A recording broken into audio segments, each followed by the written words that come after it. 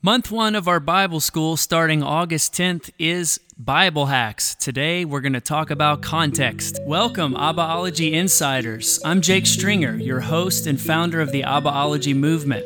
The purpose of Abbaology is to transition people from judicial, legal, fear-based, and courtroom concepts of God into a loving, familial experience of Him. This is your home for free Abbaology content. Check out abbaology.net for more, including an 8-minute long detailed month-by-month breakdown of our Insider Intensive, which is a 6-month, one subject per month Bible school taking place inside of a closed Facebook group that begins August 10th. I'm going to assume that you're hungry, that you're ready, and you don't want me to hold back. So let's journey from theology to Abbaology together.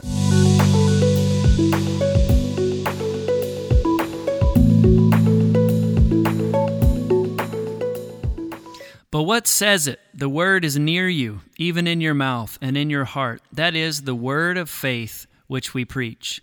That if you shall confess with your mouth the Lord Jesus, and shall believe in your heart that God hath raised him from the dead, you shall be saved. For with the heart man believes unto righteousness, and with the mouth confession is made unto salvation. Raise your hand if you've been in a service where this passage was read.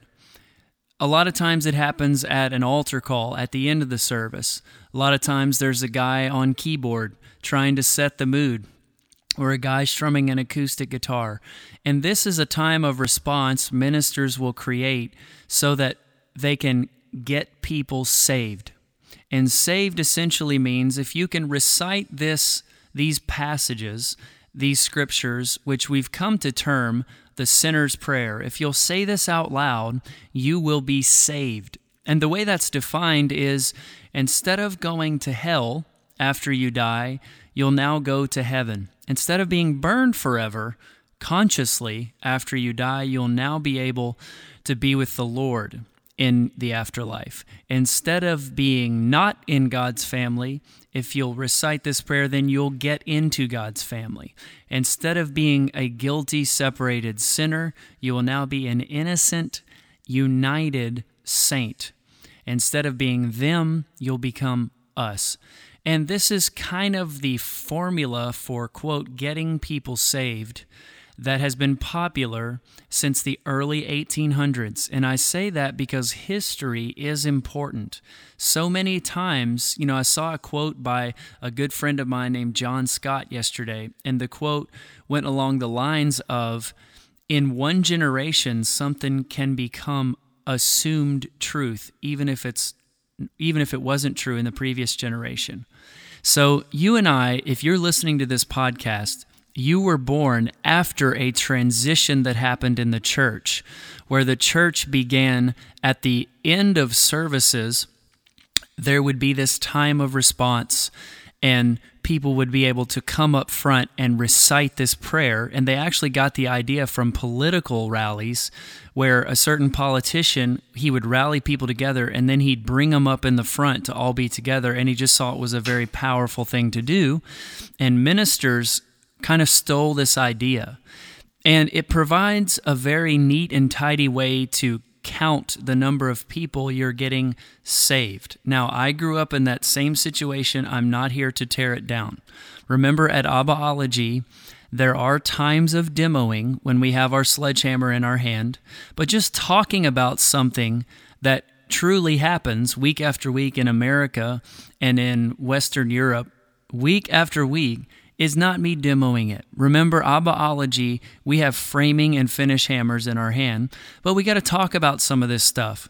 So in the first month of the Abbaology Bible School, online Bible School that starts August 10th, the first month is dedicated to Bible hacks.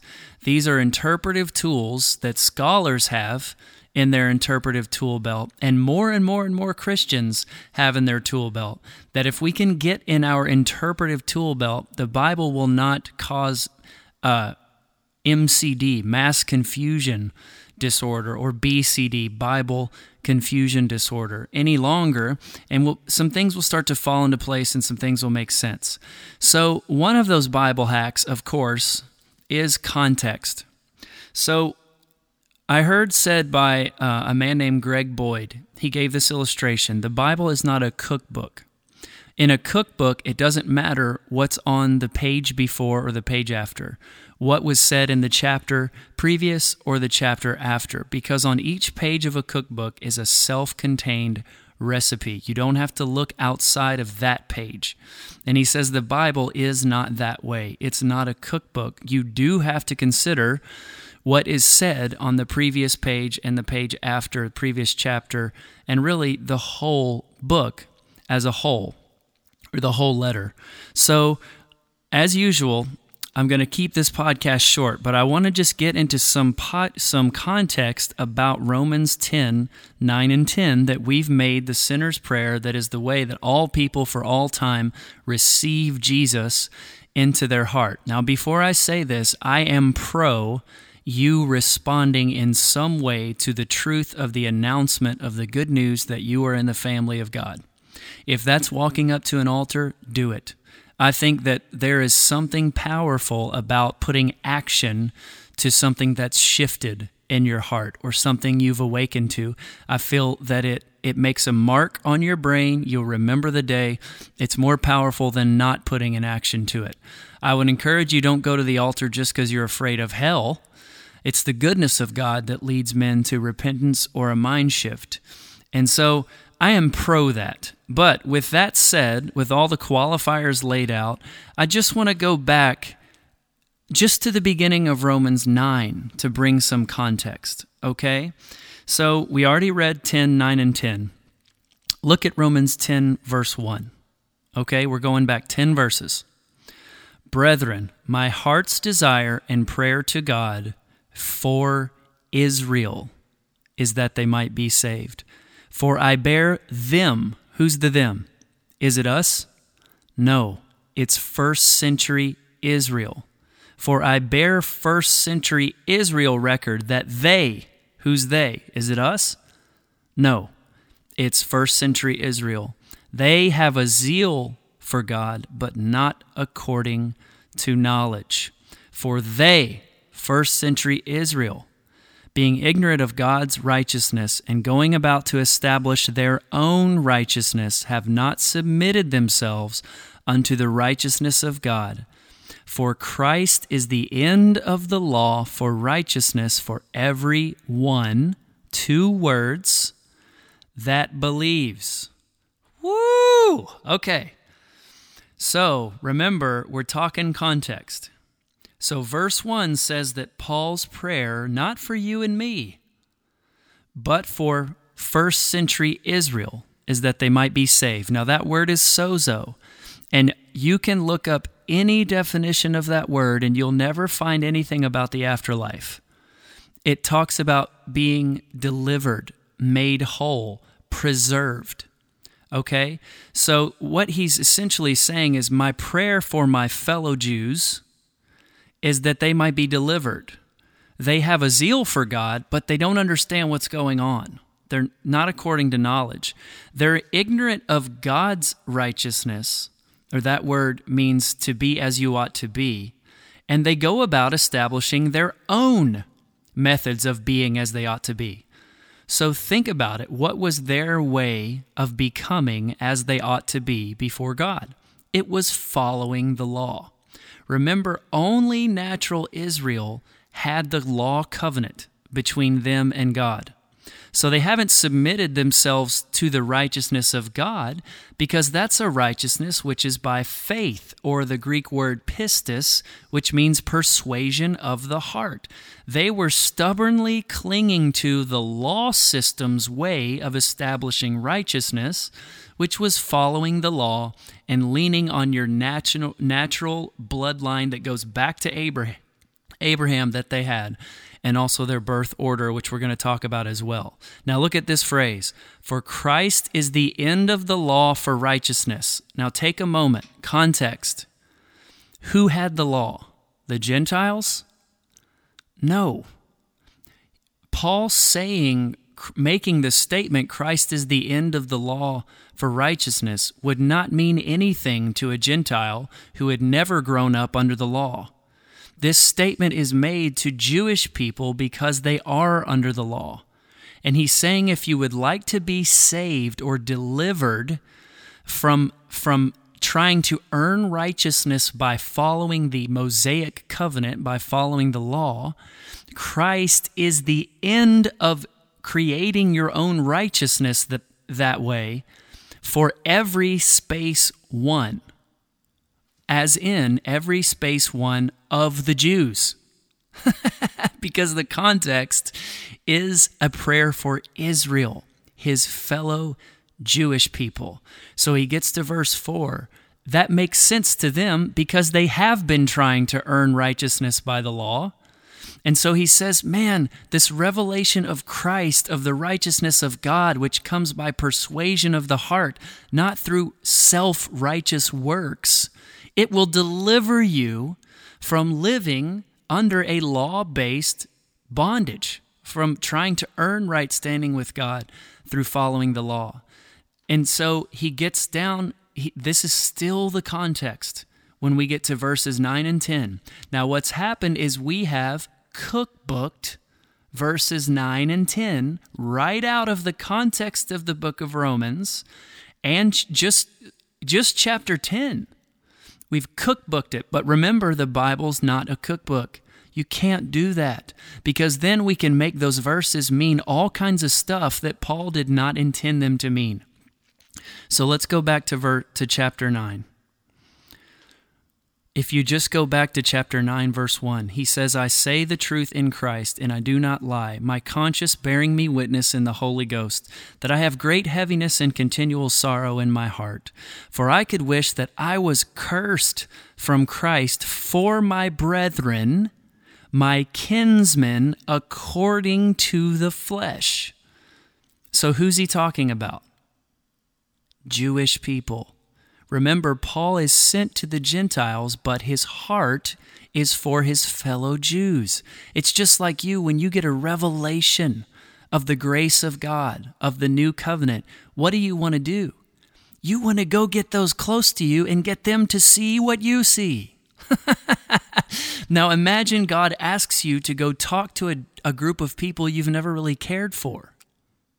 You would do what God says, probably, hopefully, but you would never lose your desire to bring those who have always been the family you've known along into your revelation.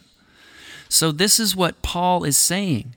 So he says, I'm talking to my kinsmen according to the flesh. This is a Bible hack called context, okay?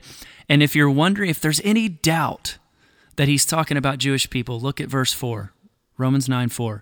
Who are Israelites, to whom pertain the adoption, the glory, and the covenants. Remember, Gentiles did not have the covenants. And the giving of the law. He's making it so clear he's talking to Jewish people. And the service of God and the promises. So, for time's sake, I won't go all the way through Romans 9. But he talks about how the Jewish people, in chapters 9 and 10, he says, you all believed that you were righteous, you were as you ought to be, because of your bloodline that traces back to Abraham.